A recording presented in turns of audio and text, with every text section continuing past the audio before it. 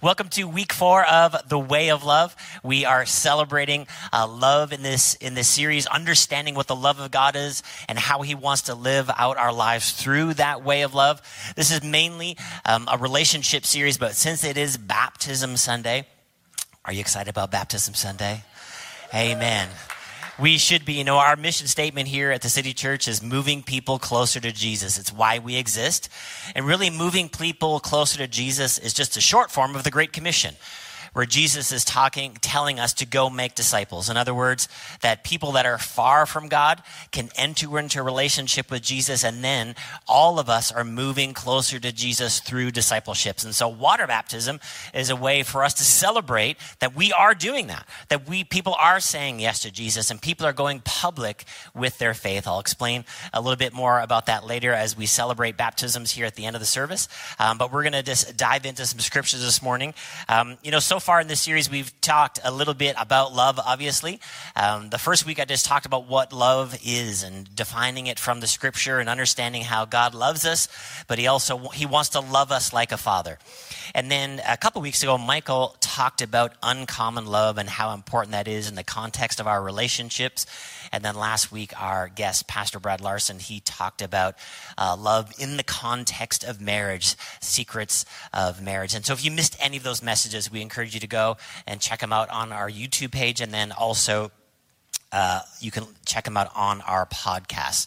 But as we talk about baptism today and realizing how amazing the love of God is for us, and that is why we say yes to Jesus, because God loves us so much, it's so important for us to celebrate and know our relationship with God and how it came to be and what it means when we're in a relationship with God. And I'm just going to read here Matthew chapter 3, verse 13. And this is talking about Jesus' baptism. And it says in verse 13, "Then Jesus came from Galilee to the Jordan, to John, to be baptized by him. John would have prevented him, saying, 'I need to be baptized by you, and do you come to me?' But Jesus answered him, he says, 'Let it be so now, for thus it is fitting for us to fulfill all righteousness.' Then he consented. And then when Jesus was baptized, immediately he went up from the water, and behold, the heavens were opened to him, and he saw the Spirit of God descending on him like a dove and coming to rest on him." Now again, we just want to mention, the Holy Spirit is not a bird, is like a dove, and we know a simile, comparison using like or as, and this is just a comparison of something so we would understand what's happening in this moment. There's no bird that flew down. It's a representation, the symbolism here, that this is a really peaceful moment, and the dove is still used today for peace. And so we see this is what's happening in this moment, this holy moment when Jesus is getting baptized. So the Holy Spirit comes down and rests on him. Now, as we are doing baptism today for our candidates over here, this is not going to happen when you get baptized. But this is something special that we see with Jesus. "And behold, a voice came from heaven and said, 'This is my beloved Son, with whom I am well pleased.'" That God is saying about Jesus that he's pleased with him. And see, a big part of our relationship with God and our struggle with our relationship with God, or just people in general, their struggle with the relationship with God, we're not sure how God feels about us. Does God really love us? Is he angry with us? Sometimes we look at the circumstances in our lives, negative circumstances, and we think, maybe, if God loves me, why would this thing be so bad? But as we've said many times, we don't want to look at the negative circumstances on our lives and put that on the character and nature of God. We know that when we face negative circumstances, when we face struggles in life, the scripture tells us that we have an enemy, Satan, who's coming against us. He comes to steal, kill, and destroy. So when we know that when those things show up in our lives, we can resist them by the power of God. Can I get an amen? That God is not trying to hurt us and then heal us. That God is just in the good business. He is doing the good things in our lives. So any evil that comes our way, we can always resist because we know God loves us. But could we imagine God saying this about us? That God would be pleased with me. That God would love me and care about me. Like, well, we know Jesus, the spotless, sinless Lamb of God, born of a virgin, the pre-existent Jesus. Of course God loves him, but I'm not sure that God would ever say this about me. See, we need to know that God loves us because his love will sustain us and care for us in those difficult times that I just mentioned. That we would live our lives knowing that we are in Christ. The word beloved just means esteemed, dear. It also means worthy of love. That Jesus was the beloved Son of God. So when we know this, what does it mean for us in our lives?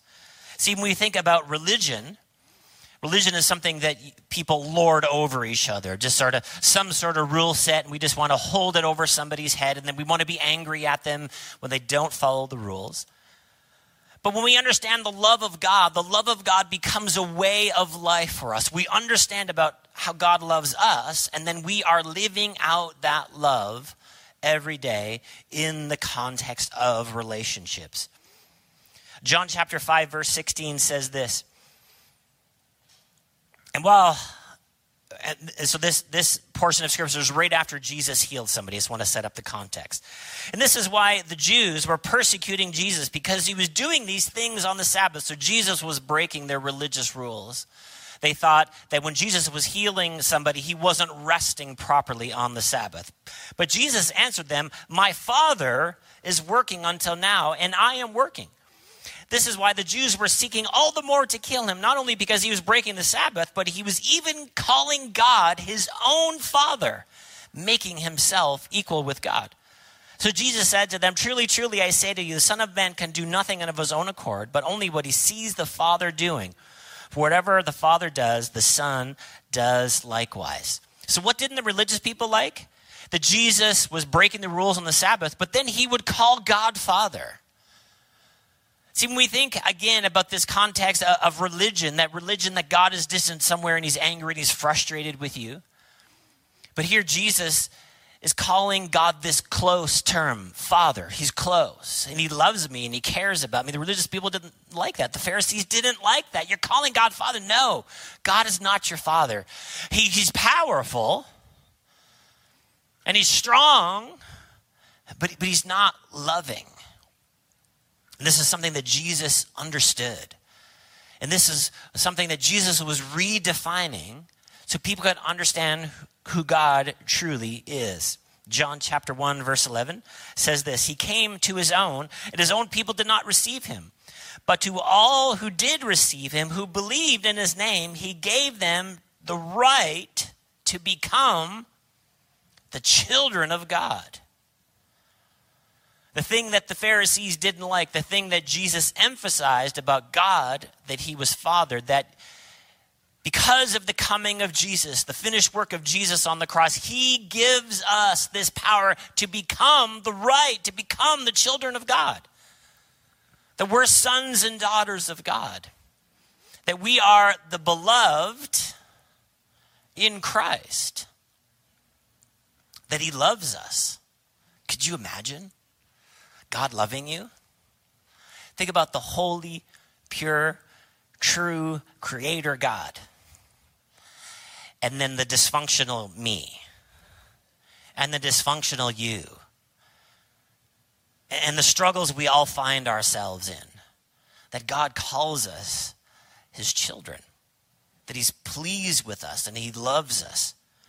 Colossians chapter 1, verse 13 says this: "He has delivered us from the domain of darkness, transferred us to the kingdom of his beloved Son." So when we say yes to Jesus, when we believe on his name, he transfers us out of the authority of the kingdom of the world, and he transforms us and changes us, moves us into the kingdom of God, the place of God's rule. That we find ourselves in Christ. I'm going to read a bunch of verses here in a second that use this phrase, in Christ, in him. And this is a great New Testament Bible study. In him, in Christ, through him, in the kingdom of God. Because why do we need to be in the kingdom? We need to be in the kingdom of God, and we need to be in Christ because we live in the crazy kingdom of this world. Does anyone know what I'm talking about? In this crazy kingdom of the world, there's sickness and there's disease and there's brokenness and there's heartbreak and there's no peace. Jesus said, in the world, we are going to have tribulation. But then what did he say? Be of good cheer. I have overcome the world. That God has moved us into this kingdom, into the authority of his kingdom, so that we can go into the kingdom of the world, not to be changed by the kingdom of the world, but be changed by Christ. That we find ourselves in Christ, in the kingdom of God, in him, so that when we go and live in the kingdom of this world, we're not affected by it. And our destinies are changed forever. And we have the power of God within us to be able to change the circumstances, to change things in this kingdom. Has anyone ever sensed brokenheartedness? You've been through a broken relationship. You know, the series that we're talking about love. And then we've either, had a breakup. Maybe some people have gone through a divorce. You've had a friend betray you. And all those difficult things that we face in the kingdom of this world. And if we don't have any solutions, if we don't have any other love, we're just left to ourselves, our own devices. Well, what can we do? Well, I guess we can just wait it out and see what happens. But then when we're translated into the kingdom of the Son of his love, we live in this kingdom. God changes something on the inside of us, that we find ourselves in Christ. Spirit of God on the inside of us, so that we're able to face all of the stuff that we face in the kingdom of this world. So that we're in Christ in the kingdom of this world. Because if we're just in the kingdom of this world, we have no other solutions other than just secularism and what other people could dream up. We just don't want to live in that place. We want to live in Christ. So what are some of these in Christ realities? What is true when we find ourselves in him? Now, the book of Ephesians is a great book for this. The first part of the book of Ephesians explains to us this whole spiritual truth and where we are in Christ and what salvation is like and what the Apostle Paul would be praying for us. And the second half of the book is, okay, here's how to live all of those things out. Positionally, you are in Christ. And this wonderful truth has taken place. This spiritual truth has taken place. And then the second half of the book is, okay, here's how to be friends. And here's how not to hate each other. And here's how to be married. And here's how to raise children. And so these spiritual truths in Christ, in him, through him, affect how we live our lives. Understanding that God loves us so much, that he's changed us, he's changed our destiny, and that he's moved us into the kingdom of God so that we can go and live our lives a different way, that we can live our lives by the way of love. Let's read some of these truths here in Ephesians 1, verse 1. It says this: Paul, an apostle of Christ Jesus, by the will of God, to the saints who are in Ephesus and are faithful in Christ Jesus. So the saints, if you grew up Catholic, you never thought you'd make it. You'd never be a saint for sure. But then the scripture tells us that in Christ, you're a saint. Jesus qualified you. You didn't qualify yourself because of a bunch of good stuff that you did. That in Christ, we are saints. This is an aside. Verse 2, grace to you and peace from God our Father and the Lord Jesus Christ. Blessed be the God of our Father and our Lord Jesus Christ, who has blessed us in Christ. Everybody say in Christ. That we are blessed in Christ. In the world, we're going to face tribulation, right?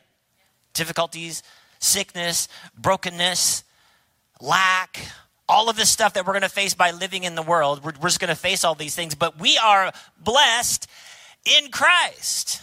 Are you here this morning? In Christ. Listen, with every spiritual blessing in heavenly places, in the realm of God. Do you like the sound of that? Every spiritual blessing means nothing is left out. Everything you need, peace, joy, strength, mercy, grace, healing, all of the things that we need. Where are they found? In Christ.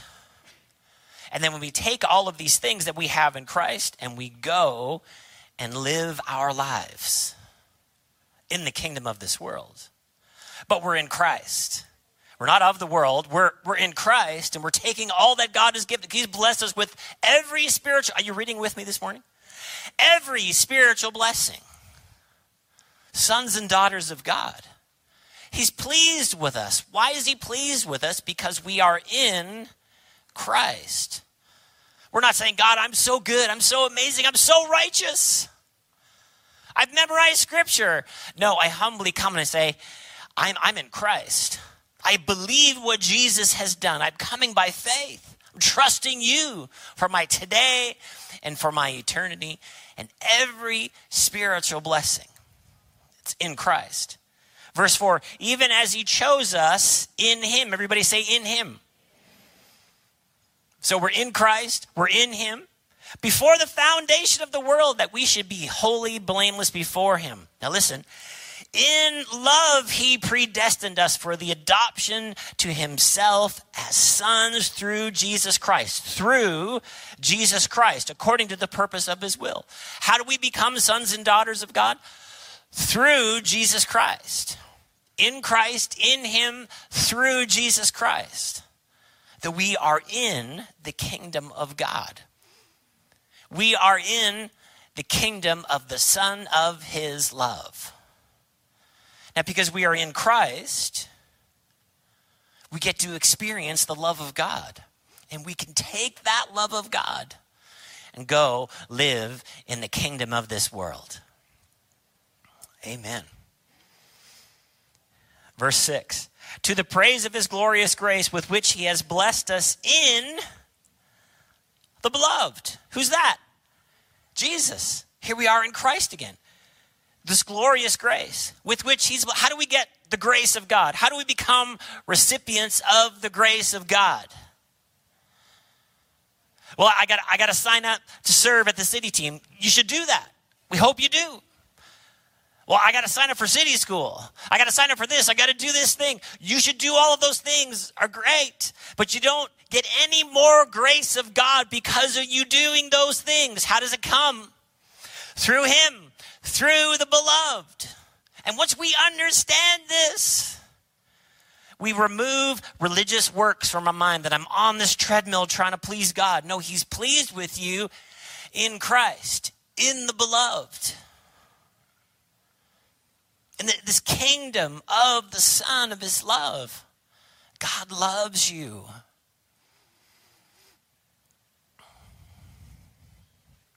Verse 7.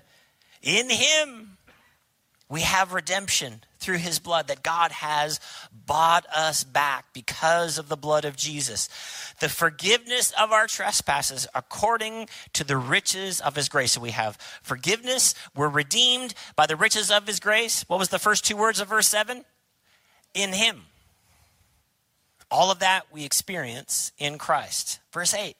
Which he lavished upon you in all wisdom and insight. Lavished it upon you. Aren't you thankful for that?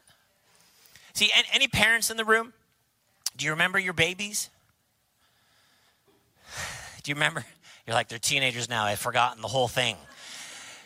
But when they were babies, you lavished love upon them. You took care of every one of their needs. Otherwise, they wouldn't have survived. You cleaned them up. You fed them. Put them in cute sleepers. Did they deserve any of it? None of it. They hadn't done anything. They were useless. Not contributing members of society at all. The household, they can't do the laundry. They can't do anything. They can't cook. Can't do the dishes. Can't walk the dogs. But in your love and by your grace, they are now teenagers that you're struggling with. But that's another story. We're going to do parenting another week. But God God the Father. The reason you do that as parents, not because you're a genius, is because God is like that. And he lavishes his love upon you. And you're a pretty good parent, hopefully. But how much more is God good than you? Like a lot. And he lavishes his love upon you in this kingdom so that you can go out in the kingdom of this world and be supplied and helped and have grace and have forgiveness and have healing and have what you need because you have it in him, not in yourself, in him. Verse 9, making known to us the mystery of his will according to the purpose which he set forth, say it with me, in Christ. As a plan for the fullness of time to unite all things, say it with me, in him. Things in heaven and things on earth. We have all of this in Jesus. He loves you. He gave all of this for you.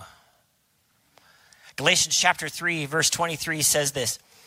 Now before faith came, we were held captive under the law, imprisoned until the coming faith would be revealed. So then the law was our guardian, or one translation says nanny or schoolmaster, until Christ came in order that we might be justified. Verse 25, but now faith has come. We are no longer under a guardian, for in Christ Jesus you are all sons of God through faith, putting my faith in Jesus for my today and for my eternity. Verse 27, for as many of you as were baptized into Christ have put on Christ, baptized.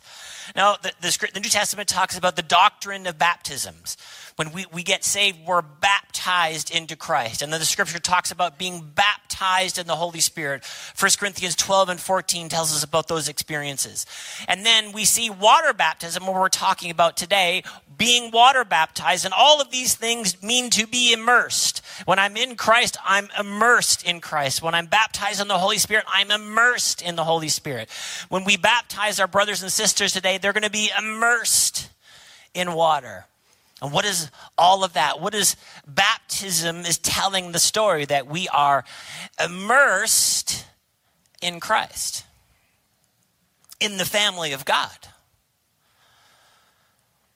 Verse 28. There is neither Jew nor Greek, there is neither slave nor free, there is neither male nor female, for you are all one in Christ. Let me just take a second to make sure that we understand what this verse means. So the first part is saying there's no special place because of your nationality. The Jews were the chosen people so that they would bring the Messiah. But that's why they were chosen, because they were necessarily more special than any other group, but they were chosen so they could bring the Messiah. So in other words, you don't have a better spot in Christ because you're Jewish. So there's neither Jew nor Greek, there's neither slave nor free. Now again, many people think, well, does the Bible condoning slavery? And when we read this, we think about, recent past here in North America, race-based slavery. That this is not talking about that. People in this time who had debts would sell themselves to somebody to pay off their debt, indentured servitude. So these people they would go and they work for somebody and say, well, I'll work for you for 5 years to pay off this debt. Now, these people weren't owned in the sense that we could think about in recent past. They would go home at night. But they were called slaves in this time. Hope that clears it up a little bit for people. And then when it says there's no male nor female, this doesn't mean in our contemporary context that there aren't men and women, because there are. And we can have a conversation about that later if you wish. But what it means is men who had a lot of power in society at this time don't have a special place with God because they're men. Any ladies want to give me an amen there? It's like we're all the children of God. Nobody has a special place with God, but in Christ, we are the children of God. Amen. That was a race of an explanation of all those things. Verse 29. And if you are Christ, are you Christ this morning? Man, we're finding ourselves in Christ. I don't want to live in the kingdom of Brent. It's not enough. I want to be in the kingdom of God. I want to be Christ today and then eternity. I want to be in Christ, don't you? I don't want to stand before God and be like, God was pretty good, don't you think? Did you see all the good things that I did? No, on the day of judgment, I'm going to plead Jesus. I'm finding myself in Christ, that we are Christ. Then you are Abraham's offspring, heirs according to the promise. Galatians chapter 4, verse 4 says this. But when the fullness of time had come, God sent forth his son, born of a woman under the law, to redeem those who were under the law so that we might receive adoption as sons. And because you are sons, God has sent the Spirit into his Son into our hearts, crying, Abba, Father. Oh, so this is the thing. We can actually have a relationship with God. And this is what the people who are getting baptized today are saying. They're just going public saying, you know what? I'm in Christ. I'm telling the story that I have a relationship with God, that he is my Father. So you're no longer a slave, but a son. And of a son, then an heir through God. Romans chapter 3, verse 21 says this. Now the righteousness of God has been manifested apart from the law. Although the law and the prophets bear witness to it, the righteousness of God through faith in Jesus Christ for all who believe. For there is no distinction, for all have sinned and fall short of the glory of God, and are justified by his grace as a gift through the redemption that is in Christ Jesus. There is a righteousness of God, verse 21, manifested apart from the law. Now, if you think about the Pharisees, their righteousness was through the law.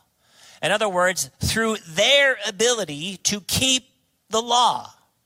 God's, man's, Roman law, whatever you want to say. But here, there's a righteousness of God that's separate from you doing that. It actually comes in Christ. We put our faith in Jesus. And we receive righteousness, right standing with God because of our faith in Christ. And this is the story of the gospel. And if you're here today and you've never made Jesus the Lord of your life, this is how we do it. We don't pretend that we're perfect because we aren't. And we don't pretend that we're better than all the other people. And surely God will accept me because I'm so good. The story of the scripture says there is a righteousness separate from the law. A right standing with God separate from anything you can do in the kingdom of your name. And it's in Christ. And all you have to do is say yes. Move the authority over your life from your name. I'm going to put Jesus there. I want to be found in Christ. 1 John 4, verse 7 says this. Beloved, is that you? Or is that just Jesus? But you're in Christ. So this is you. Are you thankful for that today? Let us love one another. For love is from God. And whoever loves has been born of God and knows God. Anyone who does not love does not know God because God is love. In this, the love of God was manifest among us, that God sent his only Son in the world that we might live through him. Through him. Why are we living through him is because we are in Christ. In this love. Not that we have loved God, but he loved us and sent his Son to be the propitiation for our sins. All right, it is time for baptism. So we're going to dismiss our candidates. Calvin is going to take them out there with his super awesome board shorts.